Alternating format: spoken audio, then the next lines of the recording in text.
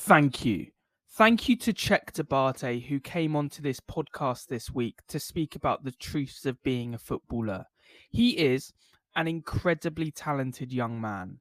Currently playing for Exeter City Football Club, he's breaking into the first team more regularly, and we had what can only be described as a deep, dark, and honest conversation about what it's really like to be a footballer. The mental health struggles, what it's like playing in front of the big bank, the criticism, the social media. It's certainly been one of my favourite conversations to date, and I can't wait for you to listen to this.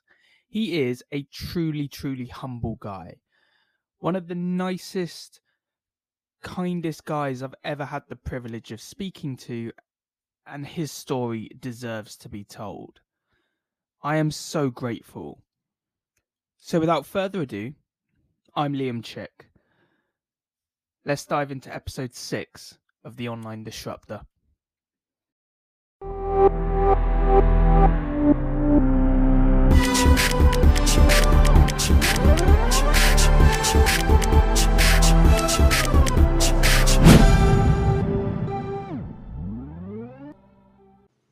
So Cheick, thanks very much for coming on the podcast, mate. Certainly an honour. First thing I want to start with is obviously you did grow up in South London. There's this conception, isn't there, that South London's a very, I don't know if this is a nice way of putting it, but a rough area. Like it's knife crime, gun crime, all that sort of stuff. You're a very humble guy. If I didn't do the research, I wouldn't know you were from South London. What was your experience with that? How did you find living there? So obviously I've lived there my whole life. I was born and raised there. To be fair, when you're living in a place like that, it's not I would say it doesn't really faze you. It's more like it's more like seeing it from the outside. But obviously when I grew up or whilst I was growing up, I was never involved in that type of stuff anyways. Do you know what I mean? Yeah. It's always when you're involved and when you're in that type of life, then obviously you're more prone to getting into that type of trouble. Do you know what I mean? But if you're focused like I was, and I was just at school, my head was in the books, and outside of school it was just football. You don't really get into them issues, but then again, there is a danger of you just slipping into that, because you could be walking one day and then someone could decide to try rob you, and then that could turn out wrong, and then you could end up getting stabbed. It's stuff like that always happened. Do you know what I mean? Or you're out with your friends and a fight ends up breaking out, and then the other group of people, someone's got a knife on them. Things like that always happen in London. Do you know what I mean? Yeah. But it's just about knowing where to be, and knowing what places you shouldn't be at specific times. So, for example, I wasn't the type of person to just roam around the streets and do nothing, because if you're doing that, then you've got a greater chance of getting into bad situations. So for me, when I was out, it was literally just school, football training, and that was it. Or my mum sending me to Tesco or something, or Sainsbury's to get some food for. That was the only time I was really out. Or sometimes me and my friends would go out, but I knew when living in a place like London, you need to know how to stay away from stuff like that. Do you know what I mean? And I think I just knew how to not get involved in things like that. So yeah. Yeah, definitely. What sort of kid were you? What sort of kid were you like at school? Were you a well-behaved kid? Were you a troubled kid? Yeah, I would say I was well behaved, to be fair. When I was in primary school, I was very, very shy. I wouldn't say low on confidence, but I was just a quiet person. Do you know what I mean? And if I didn't know you, then I wouldn't be able to speak to you properly. But I think as I grew up and as I got older, um, I started to become more outspoken and more confident and stuff like that.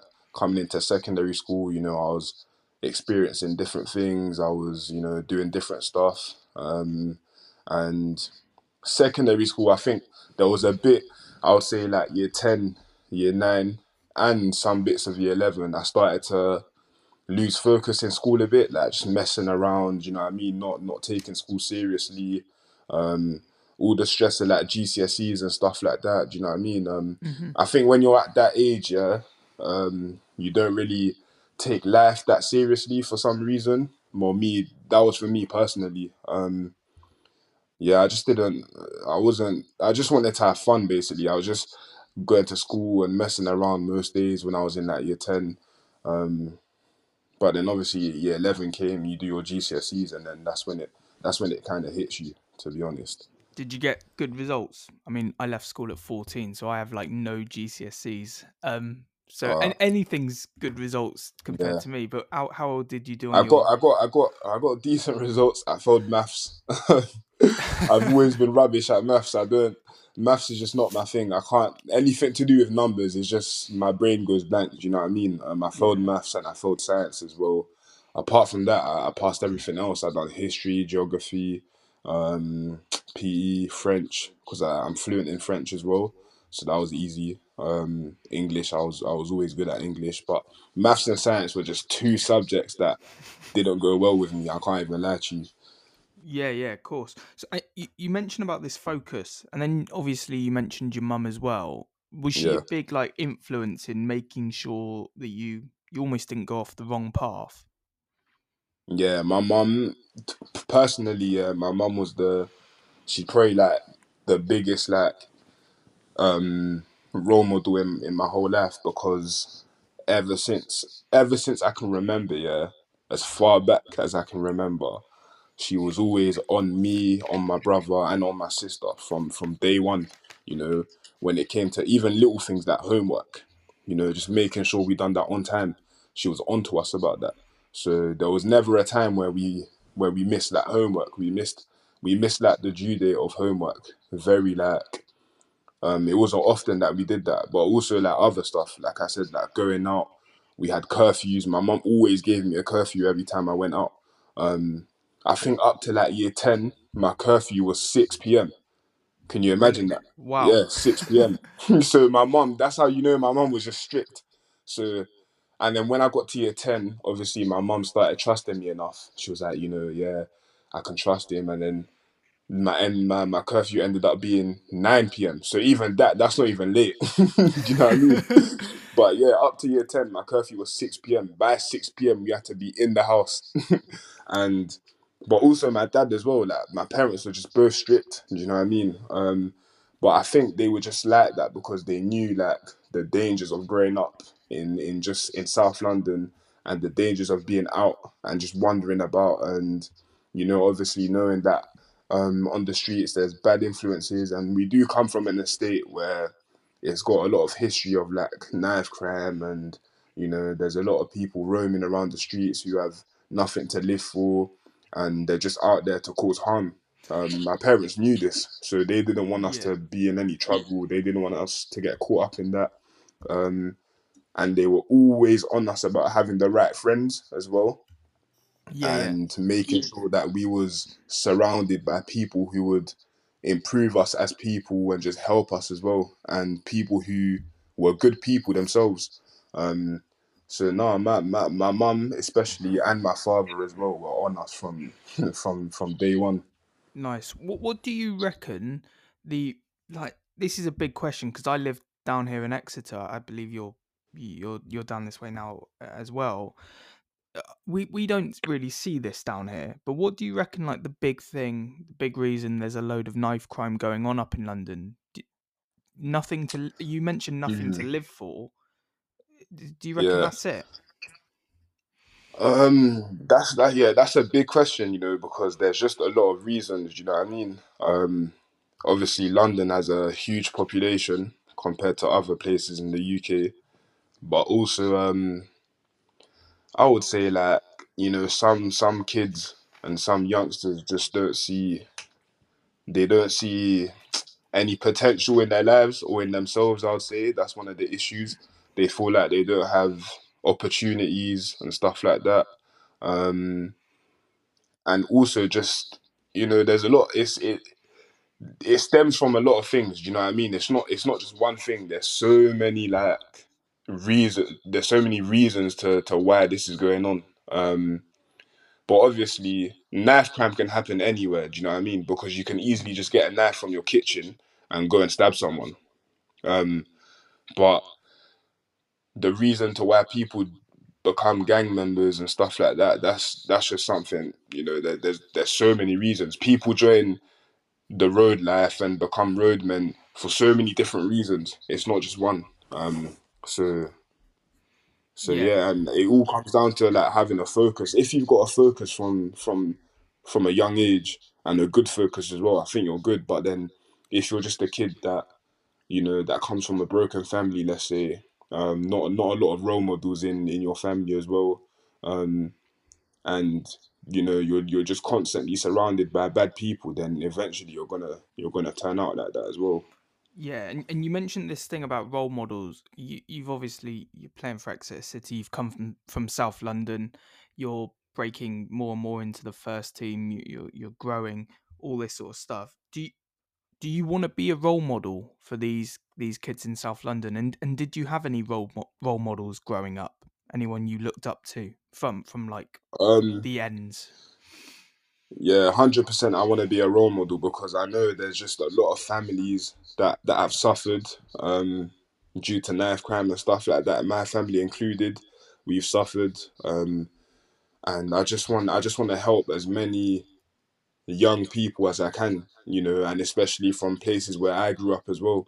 Um, because some like you said as well, like I said, I had role models growing up, so that my mum, my dad, and I wouldn't say like my cousins or anything like that were role models, but I would say my mum and my dad. Um, I did have an older cousin, but he's not from London. He's from France, innit? So that's kind of like not not really relevant to this. But Mm.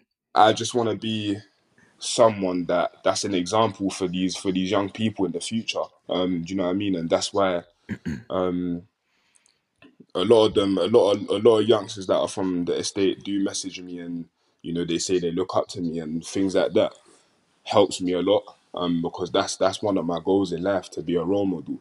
I always grew up being a role model to my younger brother and younger sister as well, and just showing them how to be responsible. And I felt like it was always like my duty in a way, because I'm the oldest out of three, and from coming from like a culture like our culture, the oldest is always the role model, and the oldest always needs to show the young ones how to live properly, and you know what I mean. So I've always been like that from a young age. I've always wanted to be a role model. I've always wanted to amount to something. I've always wanted to do something with my life, and I've always wanted to help other people as well. So yeah, I am hoping to become like a role model for many people that grow up in these areas, and many people that have these issues. Just exactly like Jadon Sancho and Reece Nelson, all coming out of South London. You know, Tammy Abraham. These are all big, huge role models to us. Mm. And I want to be like them, to be honest. Of course, and you mentioned you always wanted to be something, and then you're obviously fortunate enough to be like a footballer, right? You're a pro footballer, and let's be honest, most young kids, probably most adults want to be footballers. You're very fortunate to be one. Looking from the outside, how did Yeah. your like footballing journey start? It started when you were 6, I think I read, didn't I? Yeah, like around the age of 5 or 6. But when you're just playing like for fun in like your estate, for example, Hmm. it started off like that. And just playing in my sitting room, breaking like the lights and the cups and stuff like that. I remember. But yeah, and then I was just I remember begging my mum and my father to to play for a Sunday league team. I just remember, and I remember my mum searching up Sunday league teams near to us. We found a lot of Sunday league teams, and my mum ended up choosing a club called Balham Blazers, which is a Okay. club in Balham, South London, Southwest London. And I went there. Did I go for a trial? I don't even remember. But I was the age of, I think I was 8 years old, 8 or 9, because I was in the under nines. Um, and yeah, that was my first time playing with like a proper team. I joined them, done a full season with them, and I ended up staying with them until I was under 14. Yeah, my last season with Banner Blazers was when I was under 14. And during that whole time, I was getting scouted by a couple clubs as well. So I think there and then I just found something that I felt like I was good at and something that I could, just pursue. Do you know what I mean? I had a focus, and that was what my mum wanted. So I feel like I always wanted to be a footballer, anyways. Do you know what I mean? Just like any other kid. And then when I got to the age of 14, I decided to leave Bannon Blazers because I wanted to sign for an academy. Uh, and I was 14 years old, and I saw all these other people signing for academies, and I was just still in Sunday League. Uh, I ended up signing for Sutton United. Okay. I think they was in the National League at that time, and I done one season there, and I got scouted by Stevenage, and they was in League Two, so I decided to go, and then I think my trial at Stevenage was like a month, and I ended up signing for Stevenage. Stevenage was a very hard experience for me because I was travelling far, so I'm from South London and Stevenage is in Hertfordshire, so it's like north of London basically. So I was leaving school early to get to training, and I would get back home so late as well. Do you know what I mean? And on top of that, I was getting ready for my GCSEs as well. So it was so hard. It was fatiguing. Um, at Stevenage, I ended up picking up an injury. I was out for 2 months. I sprained my ligament in my ankle, and I didn't get offered a scholarship at the end of that. So I got released, and again, that was a tough moment. But I feel like that time just gave me more motivation for some reason. It didn't really bring me down because I was like, I had a lot of self belief and I had a lot of confidence. And I just knew that I had to be patient. So I decided to go to the exit trials. Stevenage entered me in the exit trials in Guildford. And so many players that got released from academies across the country came to these exit trials, and I ended up playing very well. Uh, and on the way home, I got called by Dan Kelly, who was the Exeter City scout for the academy, I think. And he just called my mum, introduced himself, and he was just like, "Yeah, we like the look of Cheick. We want him to come down for a trial." We didn't know how long the trial would be, but he did say like 3 days, and then they would like sit down and think about what they wanted to do, whether they wanted another trial or, Mm. do you know what I mean? So I ended up coming down on a Wednesday night, and I remember being so scared as well on the way to Exeter because I'd never been to Devon. I didn't know a single person there. Yeah. Yeah, And it was a 4-hour journey on the train. So I was thinking, I'm going to another country here. yeah. That's all I thought. I was thinking, I'm leaving home and I'm going to Devon, which is in the UK, but I know it's not in the UK. This must be another country because it's so far away. It's a little island apparently. That's what people who come like from abroad say. It's so far away from the UK, even though it's not. It's in the UK. Yeah, it's just far. It's far from everything. But anyways, I'm on the train, and that's the only thing in my head. I'm thinking, oh my days, what have I got myself into? Bearing in mind before Dan Kelly called me, I didn't even know where Exeter was. I didn't even know Exeter was a place. Yeah. Yeah, I heard the Devon because one of my primary school teachers was from Cornwall. And I remember her showing us a map, and then her just saying, "Yeah, this is Devon," and then Cornwall. But that's the only way I knew where Devon was. Um, so I'm on the train. I get to Exeter Central, yeah, yeah, and yeah. I get off the train, and I'm looking around, and it's like 8 p.m. So obviously, as a London boy, being used to London, when at 8 p.m. yeah in London, it's still lively. There's still a buzz. You see the buses, you see the planes flying ahead, helicopters, whatever, taxis, cars. It just feels like it just feels lively. You feel the energy. I'm in Exeter, I think I saw like one car drive past, and I saw one or two people, and I'm thinking, where is everyone? Like, I was thinking, this is a ghost town. Mate, you've got one man and a dog. Yeah, There's I was just thinking, nah, I was so scared. I'll be honest with you, like I was thinking, where is everyone? It seemed like all the shops were closed, and I felt like so out of place. Do you know what I mean? I felt like I didn't belong there because I was so used to living in London my whole life, and then to come into somewhere like this. And then Dan Kelly came, he dropped me to where I was staying. I done a session the next day, and then on the Friday, and then we played Bournemouth on the Saturday. And after the game, I think they were just very impressed with what they saw in those couple of days. And then they just told me, yeah, we want to offer you a scholarship. I was so shocked, to be honest, that it was that quick. I thought they was going to say, yeah, we want to offer you like a month's trial or something, or a 2 week trial. Um, but I was over the moon. Of course I was, because I searched up the history of the club as well. At that time, I think Ethan Ampadu just signed for Chelsea. yeah, yeah, of Obviously, course. I knew about Ollie Watkins as well. So I'm thinking, wow, like this is a very good club. How have I not heard about this club? And I was just like, yeah, I wanna. I The literally said I wanna sign with you guys straight away. the audacity! You've never heard of Exeter City before you came down here. that's The that's only reason is disrespectful, the mate. I'm gonna yeah. use that as a bit of clickbait. Cheick doesn't know who Exeter City are.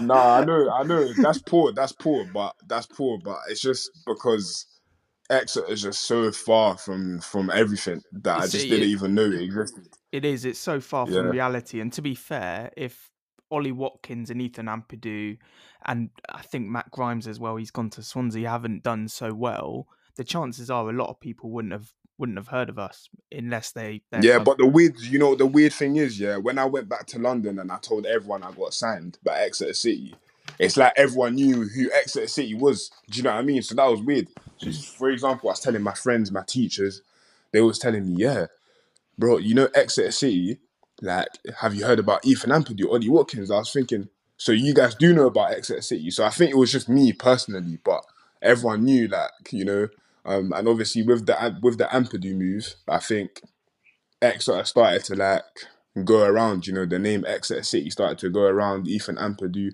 So everyone started to know more about Exeter City, to be fair. Because when I went back, everyone was kind of talking about Ampadu in a way.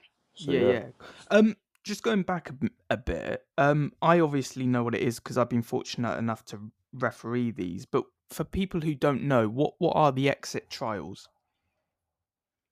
The exit trials is like, so it's for 16-year-olds, yeah, who get released from their clubs, and their clubs basically enter them into the exit trials. So they've got different venues all over the country. So they've got one in Guildford, and a couple more in the south, and then they got some in the north for the northern clubs.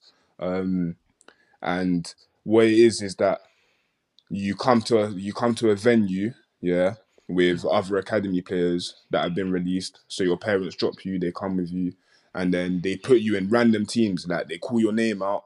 You're all sitting down in like a seating area. They call your name out. You follow like your coach for the day, and then You're playing with people that you might have played with before or against before, but you don't really know them.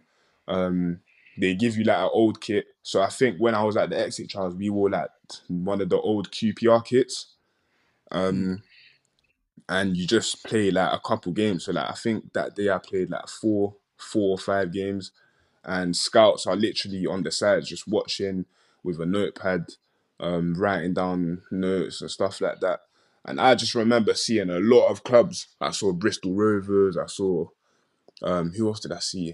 I think I saw Bournemouth. I saw so many clubs, Oxford, and at the end of the trials, the scouts give like a paper to like the organizers, and then the organizers give like the scouts your details, so like your mum's number and your name and stuff like that, so then they can contact you afterwards, and that's how it basically works. nice. So if you play well, then yeah, you will get an opportunity somewhere else. You must have. You must have done really well then. How old were you when Stevenage released you? Sorry. I was fifth. I was 15. I was just about to turn 16. Right, so you wouldn't have experienced it would just been like a scholarship you were going into, not like what's the difference, sorry, between a scholarship and going into Between a men's? scholarship and pro. Yeah, yeah.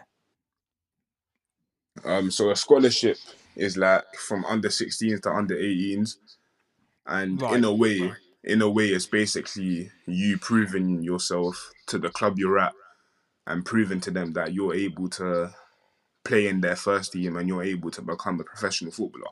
right. And then you're also doing like education as well. So you're doing like sports education, and that's really what a scholar is. And you're just playing for the 18s in the league. They've also got like a league cup, and then in the FA Youth Cup as well. So I would say that a scholarship is like the main way or the main pathway in England, in the UK, to become a professional footballer. I remember when I was that age, literally all the footballers I knew were fighting to get scholarships at any club that they could. And that was at that age. That's your biggest concern. Am I going to get a scholar? If I get released, am I going to get a scholarship at another club? And so it is a big thing. Getting a scholarship. I think. Yeah, yeah, yeah. Of course. And obviously you've been on loan a number of times. You've been to Buckland. I think you only played one game there, didn't you? Because that was over COVID. You've been Bideford as Yeah. well. Did you play for Bideford or just once or Nah, I no? didn't. I was in a squad. I was on the bench, and then Exeter decided to take me out after that. Right, and then Tiverton as well. Did you Yeah, play? Did you play for them or I played. I played a couple games for Tiverton, yeah, but I don't think I started a single game there. right? And then I think the No. one that sort of made or break to you was Truro, wasn't it? That's the one that you were at before you got recalled. What was your I can't really imagine how it would feel. How did you feel being sent out on loan so many times? Was there Um, was there a thought that maybe I won't make it here, maybe I won't get an opportunity, or was it a positive?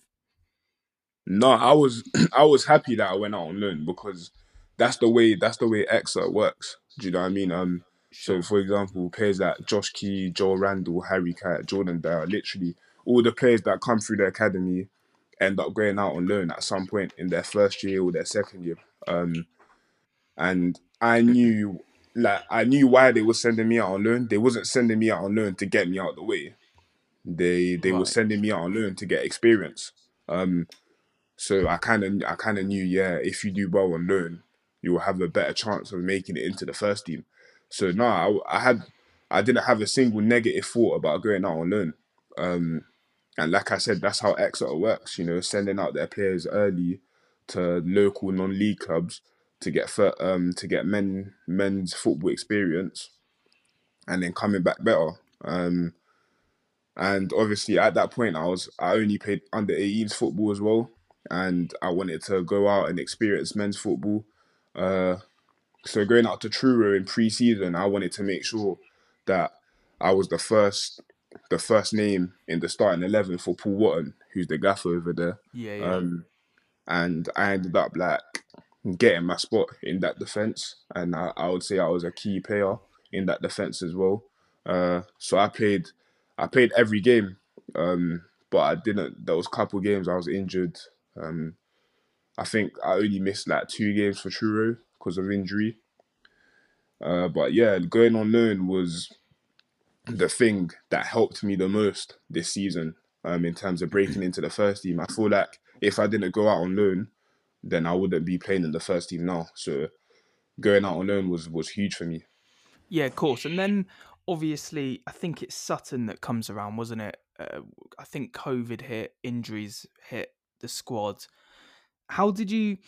So you were recalled, weren't you? I think it was December you were recalled, or somewhere Yeah, thereabouts. You I were was meant, recalled in December. yeah, you were meant to be on a season loan, weren't you? Um, how did you find out that you were coming back? How did I know I was coming back? Yeah, yeah. And how did you So know you were in the match day squad for Sutton? so what happened was Alex Hartridge and Pierce Sweeney got injured. So Matty needed me to get recalled in a way, to fill that gap. But for some reason at that time, I was just telling myself, nah, they're not gonna recall me. They're gonna want to keep me out on loan. Um, so I remember just training. Um, we was meant to have a game for Truro, me and Ellis Johnson, because we was both out on loan there, but it got cancelled. So what happens is when a game gets cancelled for your loan club, you need to go in and do your own runs. So we went in when no one was in basically, and we was doing running on the AstroTurf at the Cat and Fiddle. Yeah, yeah. Whilst I was running, Matty Taylor drives down in his car, and I'm seeing this and I'm thinking, why the hell is Matty driving down to the AstroTurf? You're getting And fired in the morning. yeah, but when I saw that, I kind of thought, yeah, he's coming to tell me I'm getting recalled. So I was doing my running. Matty comes out of his car and comes to the side, and he stops me and he's like, "Oh, Cheick, how are you doing? You know, da da da da. We're gonna recall you." And at that point, I remember I was just so excited when he just said we're gonna recall you. I was just so happy. Um, and he was like, "Yeah, we think you're ready for this opportunity. Obviously, you know, Pierce and Pierce and Al got injured. So I was like, yeah, cool, cool, cool. When the gaffer's telling you stuff like this, you gotta play it cool. Do you know what I mean? You Yeah, can't show yeah. too much excitement. You gotta be professional. Um, so yeah, then he drove away, and I remember I was so excited. I was in the gym that day, and I was just like jumping around. I felt like I had so much energy all of a sudden. So I wasn't even meant to make my debut at Sutton. I was meant to make my debut at Port Vale. Yeah. Yeah, yeah. But what happened was Port Vale ended up getting postponed because of COVID. I remember that was when there was a whole new spike of just COVID cases, and COVID was going mad at this point in time. And then the next game after that was Swindon, I think, on Boxing Day at home. Yeah, And yeah. again, I was meant to play in that, but again, it got postponed because of COVID. So then I was just gutted. I was telling myself, so really and truly, I got recalled for nothing because I'm not even gonna play. I'm not even gonna make my debut.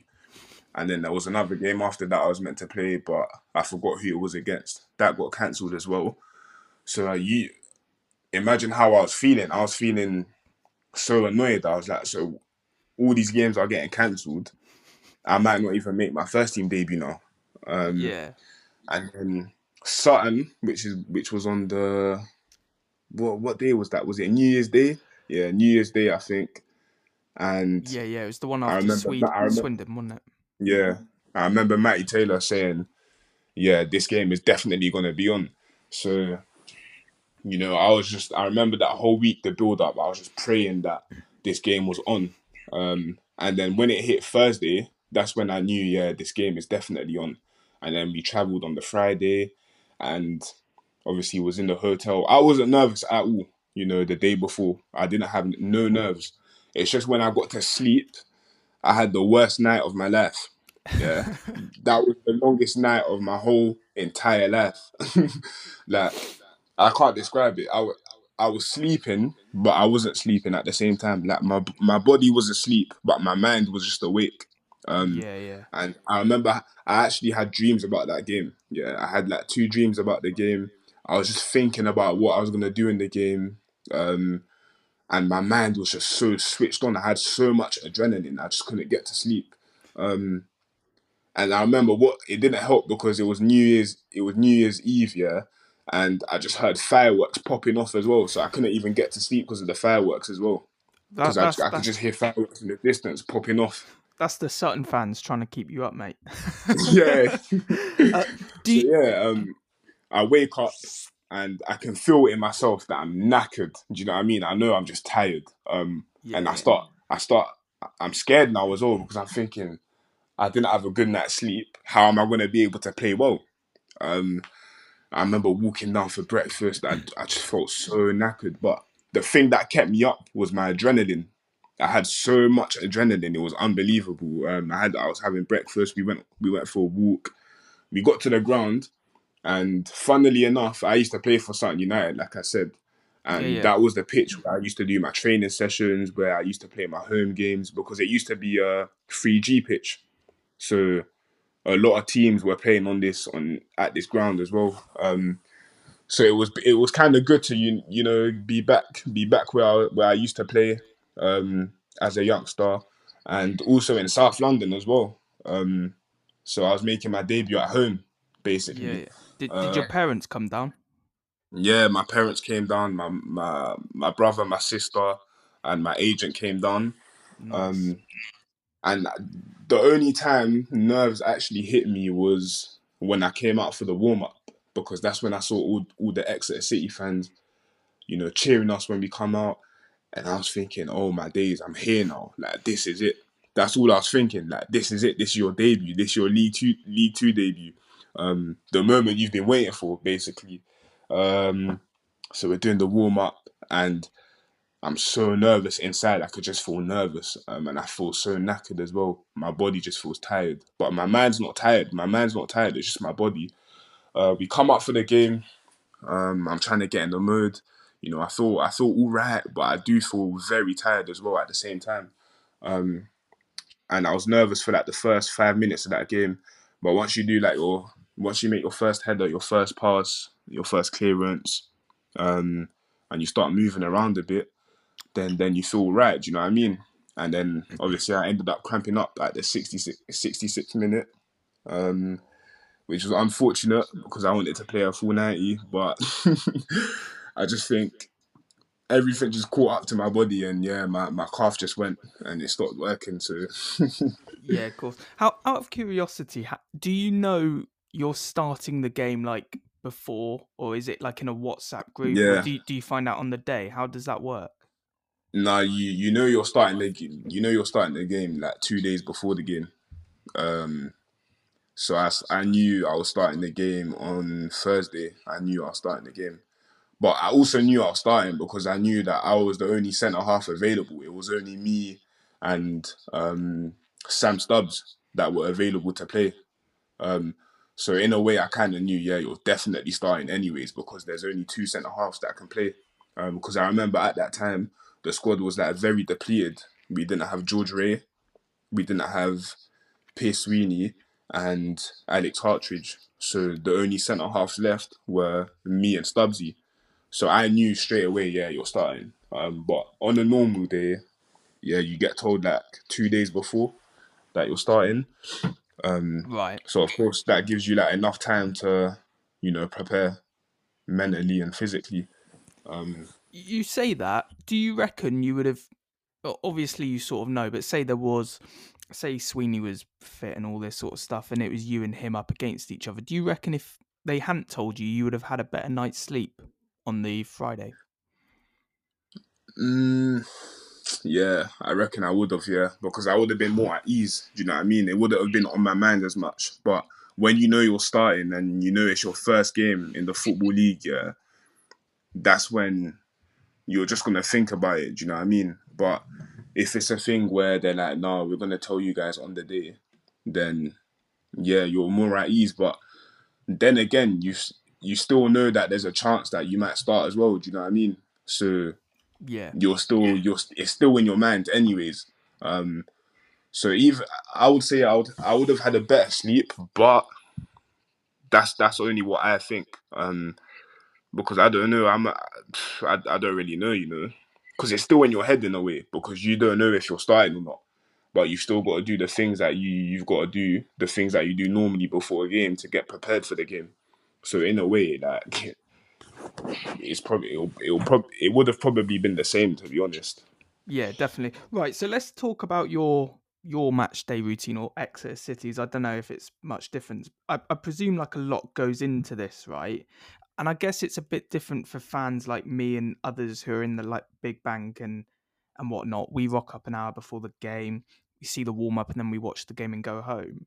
I presume a lot more goes into a pre-match and match day routine. What does your match day routine look like? So every single player has their own match day routine. Do you know what I mean? Some players are like very superstitious. I don't believe in superstition personally, but so many people do. Like, they have to make sure that they do certain things before the game, otherwise they feel like they'll have a bad game. Do you know what I mean? Yeah, yeah. So me personally, before a game, I just need to make sure that I've got the right food in me the day before and on the day of the game. Hydration as well is huge for me. Sleep is another important thing. I need to make sure I have at least minimum 7 hours of sleep the day before a game, the night before a game. And I always make sure that I stretch the night before as well. Because I feel like when I stretch, and I'm not talking about just quick stretching, I'm talking about like deep stretching and being holding positions for like a good minute and stuff like that, because I like to make sure that my muscles are free from anything and they feel like loose and they feel good. Do you know what I mean? Yeah, yeah. Also, before game, I do pray a lot. So I'm a Muslim, and Nice. my faith is the biggest thing to me in life. So I do pray a lot. I pray about the game. I ask God for help. I ask Him to give me strength, to give me the stamina, the speed, everything. Do you know what I mean? I ask Him to help me score a goal, to help us get the win. I ask Him for anything basically. I would say that's my match day routine. On the day of the game, I don't like having a huge breakfast. Sometimes I don't even have breakfast. Sometimes it's literally just a hot drink and that's it. And then some days it's just like, maybe like a toast or just a bit of cereal, not too much, or fruits, for example. And then for like lunch or pre-match, as we call it, I would have a bit of pasta because obviously pasta's carbohydrates, Of slow course. release. It gives you energies. It gives you energy. Um, and that's about it. And then before a game, I would have like electrolytes, which is like a powder that you put in water, which helps you. It stops you from getting cramp and it hydrates you quicker and stuff like that. So I make sure I have one of them before the game. Also like the energy gels, I have that. After when do I have that again? I have that one before the game as we're about to walk out, and then one at half time as well. Um, and I'll say that's it, yeah. And then in the change room before we go out for the game, I also do some more prayers as well in my head. Um, and yeah, that's it. That's it. Do you because in I've played Sunday League, totally different standard, I must just say, League Two and then Devon and Exeter Sunday League. We have like a massive boombox with speakers and we all have like a Spotify playlist. Do you have that at your level? Yeah, we've got that, but it's only one person. That's normally it's always Sam Stubbs that's on the music. Right. He's always the one on the music. And I think the reason for that is because Stubbsy has like he likes all types of genres. He doesn't just like one. So he's got a bit of rap, he's got a bit of house music, he's got all types of music. So he just plays that and he puts what he wants, to be honest. But I think Stubbsy's a very good DJ, to be fair. But there's this one song, yeah, that he plays just before we're about to walk out, and I don't know what it's called, yeah, but I think they play it at the darts, yeah, I think, but it's just there's that one song he just plays all the time before we go out, and I don't know why. That's something I'm gonna need to ask him, but yeah. they So yeah, yeah, of course we got that as well, yeah. they don't trust Sweeney with the music then. What would that be? That'd be a load of like Irish dancing, I imagine, wouldn't it? Who? Nah, it's not. Piers. What are you talking about? The song? Yeah, yeah, yeah. Nah, it's not even a. It's like house music. It's a house music song, but Yeah. obviously I'm not really into music, anyways. Yeah, let alone Right. house music. So I wouldn't really. I don't know the name. I think I saw it on his phone, but I don't remember the name. Do you know what I mean? No. But it's like yeah, it's house music, like slash electronic music, and it goes like dun dun dun dun dun dun dun dun dun dun. Something like that. That's Yeah, but yeah. Cheick Diabate rapping on my podcast, just to let you know. Nah, yeah, Love it, that's bro. that's the yeah. Can you Oh, that's fun. can you do me a massive favor and just say that Sam Stubbs has an awful taste in music, so that I can just use it as a bit of clickbait? Even though you've said he's an amazing DJ. Say what? Say what? Sorry. Sam Stubbs is the DJ in it. Just say he's an awful DJ so I can use it as clickbait. Okay. Yes. Stubbs is an awful DJ, by the Oh way. Yeah. no. He's an awful DJ. Bro, He's an awful DJ. He's an awful oh, DJ. oh no. I might have to use that as a bit of clickbait title. when was the first time you played at St James's Park? What was the first game? I presume you remember that. Yeah. First game was Scunthorpe at home, 2-0 win. That was it? Yeah, it was Scunthorpe. Yeah, Scunthorpe, because my parents came down for that as well. Yeah, it was Scunthorpe. We won 2-0. We played well. I played well as well. Yeah, it was good to play at SJP. Of course. Because obviously it's in front of your own fans and it's a whole different buzz as well, and a whole different experience than playing away from home. You're playing the home kit. You know that there's more eyes on you as well, and you know that you're expected to win at home, especially, and you're expected to win well, play well. So How were you I feeling? enjoyed. I was, you know what's weird, yeah? Playing at my first game at home I was so nervous. Compared to my debut, I was more nervous for that Scunthorpe game than I was for my debut, which was weird to me. Do you know what I mean? Surely, I was thinking to myself, surely I'll be more nervous on my debut, but for some reason, that home game, even the day before, I was so nervous. It was unbelievable, that, and I wasn't that nervous for my debut as well. So, but I just think it's because you know that it's at home, and you know that that's where all the fans are, and you know that the turnout's going to be good as well. You know that there's going to be a lot of your fans, and that's why I feel like I was so nervous for my home debut. Yeah, of course. And moving on from that, we're just going to go into a bit about mental health in football. You Yeah. obviously played that game in front of thousands of fans, St James's Park rocking, Big Bang presumably bouncing. I think, from thinking about it, the nerves were. I don't know how you feel, but if that was me, I'd feel nervous that if I have an awful game, I'm going to get slagged off by thousands and thousands of people, potentially on Twitter. If I slip over and do an awful pass, Sky Sports will be retweeting that clip. Does that ever come into your mind or any of your teammates' minds? 1,100% that gets in your mind. I don't know about, maybe if you've got more experience, you don't care about that. Do you know what I mean? So people like Pierce Sweeney and like Jake Caprice, when you're older, you don't care. But as a 19-year-old, I was 19 at the time. Of course, that's in your head. What if I slip? Like Steven Gerrard. When he slipped against Chelsea. What if I do something like that?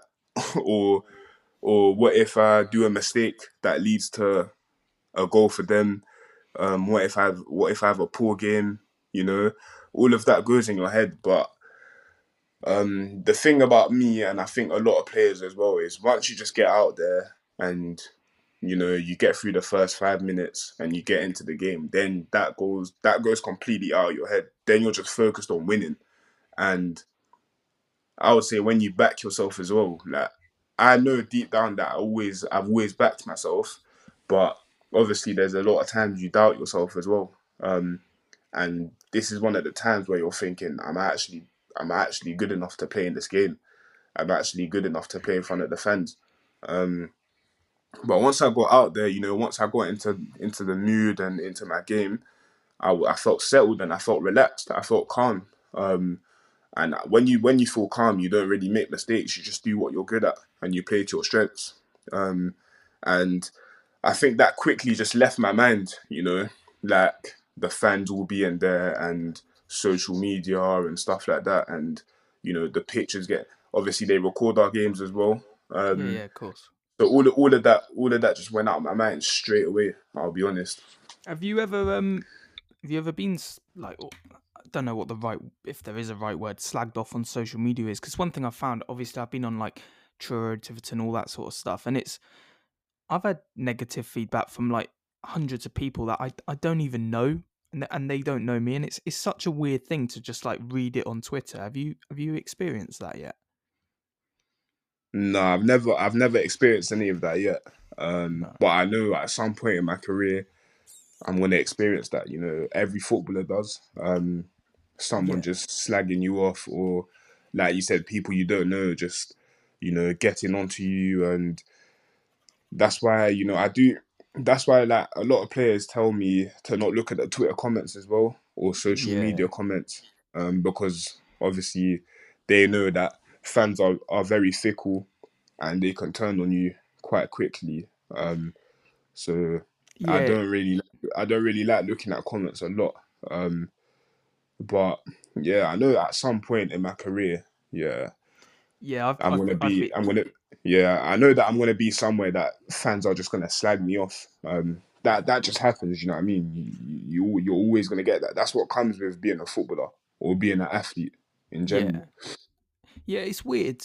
It is weird because I remember beginning of the season, Exeter, they weren't doing too well as compared to where they're doing now. I mean, they were winning games. It was weird, and everyone just started saying Taylor out, and I was like, What's going on?" And now you're up there, you're chasing playoffs. Everyone loves him, and it's so weird, isn't it? How like fans can just change overnight. What do you reckon the reason is for that? You And that's know, a that's I wouldn't even blame the fans for the way they are. Like the fans are the fans. They pay money to come watch us play.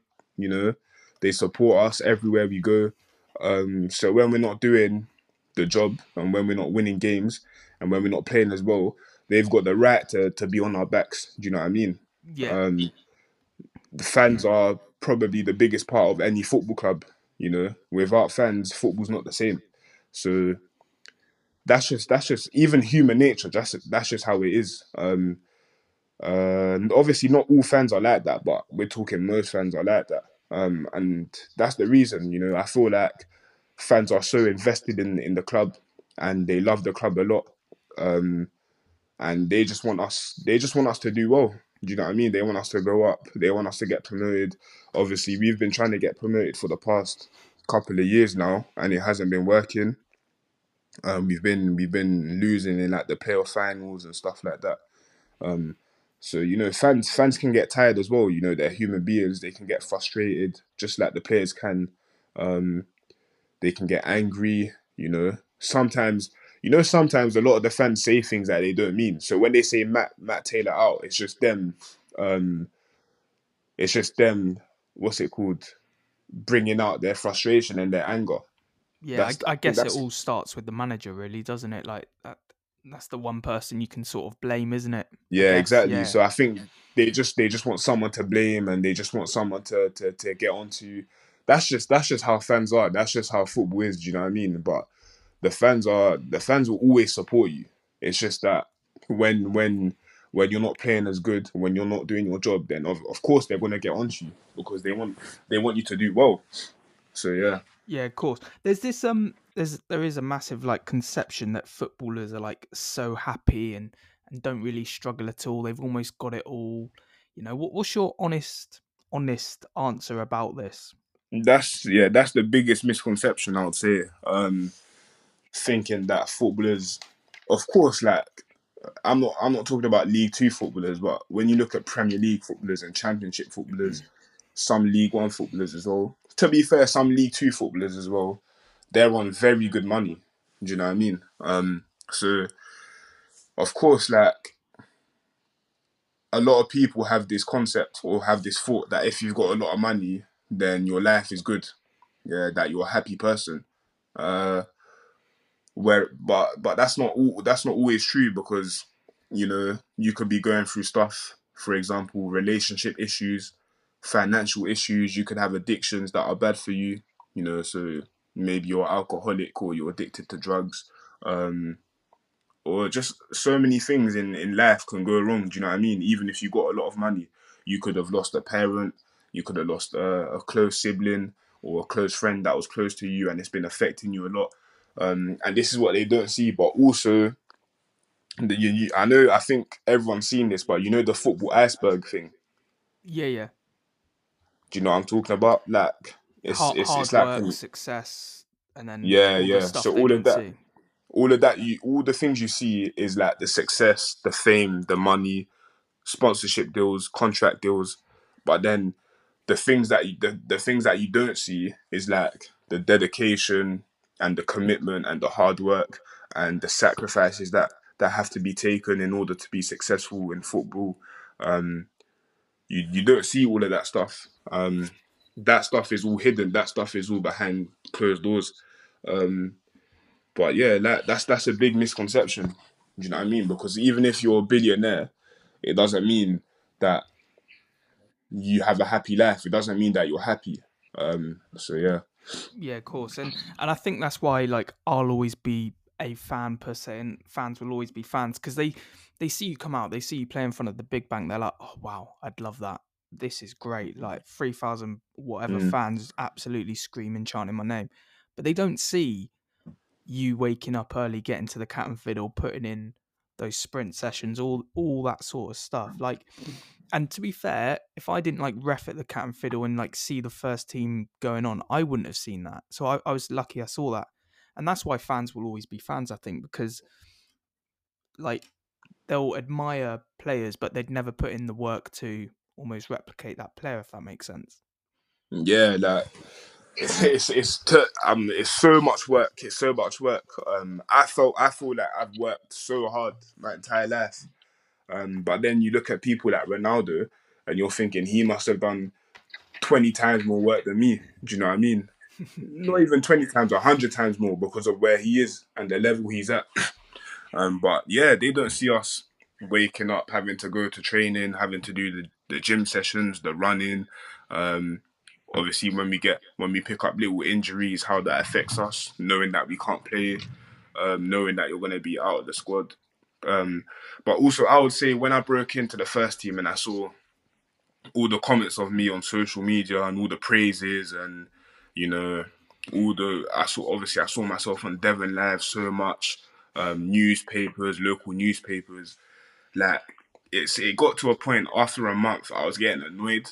Do you know what I mean? It was just annoying, and I just Really? wanted, yeah, I just felt like I wanted to switch off and just sleep for like 2 days because it gets it gets so tiring, and this is what they don't see as well. But obviously, I'm 19. I'm very not 19 now, but I'm 20 now. But at the time, I was 19. Um, and that's an experience I've never like experienced before as well. You know, people saying all these stuff about you, praising you all the time, and you always seeing praises about you on social media. It started getting annoying, and I don't know why. I think I just got tired, and it's very fatiguing mentally as well. So yeah, sometimes when you're playing, sometimes you just want to switch off. You know, like so when I'm at home, for example, I just want to completely forget about football and not even think about football. I just want to do other things. Do you know what I mean? Or when I go back home to London, let's say, that's when I take my mind off football completely because football is very like stressful on your body, especially and mentally. It takes a toll on you, and the season's very long. You know, every season's long. You got to do pre-season, then you got to do a full season. It's very hard, mentally and physically. But this is what fans don't see. And Yeah. obviously, a lot of players like me, there's a lot of players in football that are living away from family. Um, if you ask me when the last time I saw my grandma was, that was like 3 years ago. Wow. And times like when my family go on holiday and I'm not able to go on holiday with them because I'm stuck here playing football. They don't see things like that. Do you know what I mean? They just think, nah, he's living his best life, but that's not really true.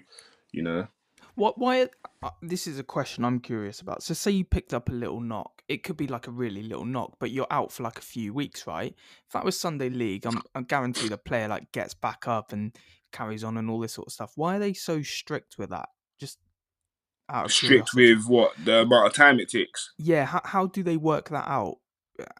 What's the Oh, process? so obviously you've got your you got your physiotherapists, and they're like the experts. And depending on what it is, sometimes they can take you for scans. And like I think it's got grades, so like grade 1, grade 2, grade 3. I don't really know how it works, um, but the reason they're strict with it is because they want to make sure that obviously you recover from the injury or whatever you've got, but then also it does have a knock on effect as well, or it doesn't get worse. Right. Because let's say you're out with a hamstring problem for 4 weeks, yeah, but then they try to rush you back, and then that ends up causing even more damage, which means you're out for 12 weeks now. You know what I mean? Whereas if you just ride out the 4 weeks and make sure everything's good, then you're good to go again. So it's kind of more like just not taking risks with the players, um, because as we all know, when you get injuries, it can affect your career a lot. Um, so I think they just want to make sure that everything's calm and everything's good. But then also you've got certain injuries where you can play with it. So for example, if you've got like a muscle spasm, um, it will never get worse. It will always die off.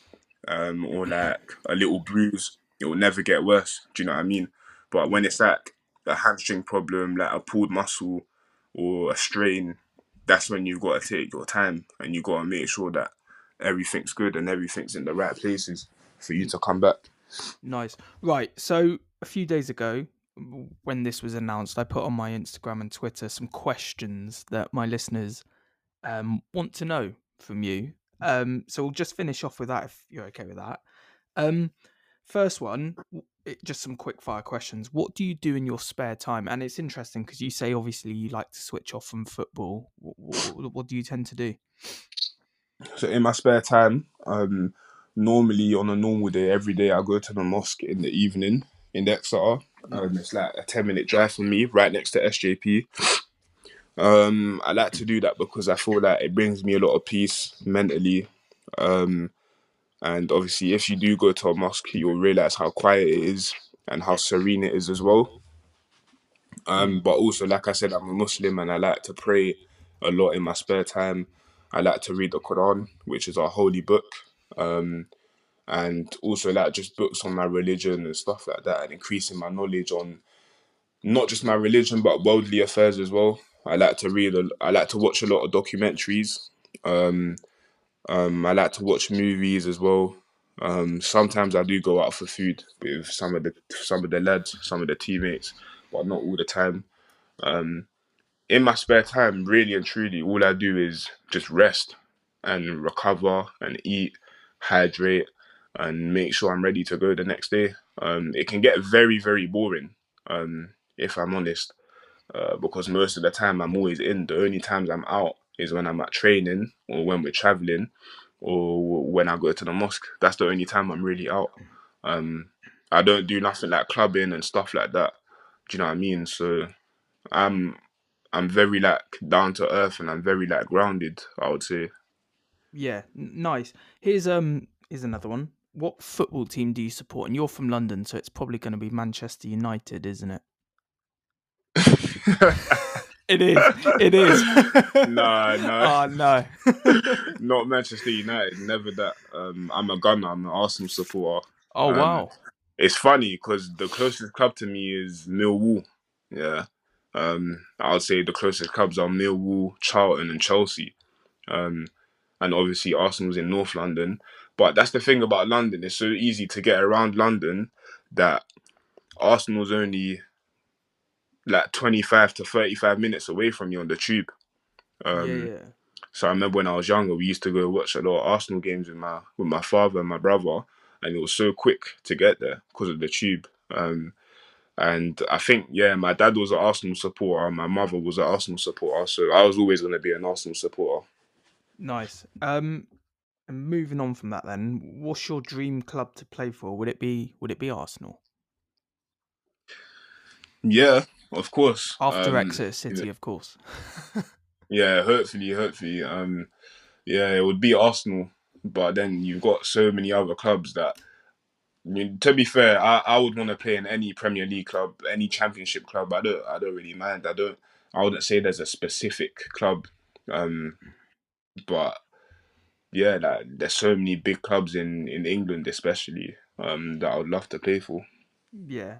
Just a couple more then. How vital is the Exeter City Academy? And to be fair, I've seen how vital it is. But in your opinion, how important? Um, yeah, it's a very good academy, and of course, it's been very successful in the past. like 7 years, 6 years. Um, the coaches are very like, what's the word? Very hardworking, yeah, with Mm. the young players. And they're very patient and they're very clear on what the young players need in order to break into the first team or in order to get their first professional contracts. And I think they build like good relationships with you as well, so that you feel comfortable to come to them for anything that you need, even if it's things off the pitch. Um, so in my scholar, when I had issues, I always went to like the academy coaches for help, because I wasn't like, we had that relationship. Do you know what I mean? They're good at building relationships with you. Um, but also just the way it's set up. So when you're under 18, every like Thursday, you're doing a session with the first team coach, Dan Green. Um, Mm. and then also on top of that, you're training with some of the under 23s that are on loan as well. And sometimes Matty even comes out to watch these sessions or to even join in and help in these sessions. So I feel like at Exeter, there's just opportunities everywhere, and it doesn't matter how old you are, even as an under 18. Um, you could when as an under 18, most of the time you're involved with the under 23s as well. Do you know what I mean?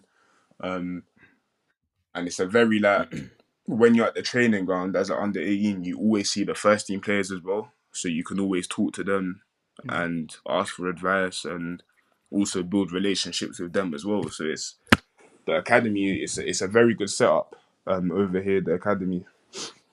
Nice. Two more then. What's first one, the final one? What's the best thing about playing for Exeter City? The best thing about playing for Exeter City, there's a lot Yeah. of good things. There's a lot of good things. The best thing. Hmm. I don't know. The best thing. The best thing. The best thing I would say, like, but for any footballer, like, it's just, I feel like playing for this club, you're able to go out and play and enjoy yourself as well. But also the mentality that the club has. They've got a mentality that they just want to be successful. They want to win, and I think that's the best environment to be in, a winning environment. Um, and in our change room, like the first team change room, all of us are winners, and I would say that's the best thing. You're going out there with people beside you wanting the same thing as you. You all want to win. We all want to get promoted, and we all want to. In every game we play, we want to get 3 points. Do you know what I mean? And I think that's the best thing. But I think that's like a lot of clubs as well. But yeah, just having that same mentality, that winning mentality, I would say. Nice. And the final one, and this might be a no because of religion, so apologies. But do you like chicken nuggets? This is asked every time. I don't know why, but every single time I post a poll up, this person just goes, Chicken nuggets. I yeah. love chicken nuggets, yeah. Oh, you But do? obviously, as a Muslim, I can only eat halal meat. Yeah. So I don't know if you know what that is, but halal meat is the meat that Muslims eat. So, for example, Jewish people have kosher meat. We've got our halal meat, and halal meat just means the way that the way that it's killed. It's got to be killed in the name of Allah. Um, it's got to be killed in the name of God, and it's Right. got to be. It's basically got to be killed for God and for nothing else. And if it's killed in the right way, then it makes it halal. So yeah, of course, I love chicken nuggets. Of course, I like every type of food. To be fair, like, I can eat anything. Are you allowed to eat food like that? Being a footballer, are they strict? Uh, you know what it is, yeah. With diet and stuff like that, it's more like it's up to the player what he eats. Of course, like they tell us, look, you gotta watch your nutrition, you gotta eat properly, but it's all down to the discipline of the player.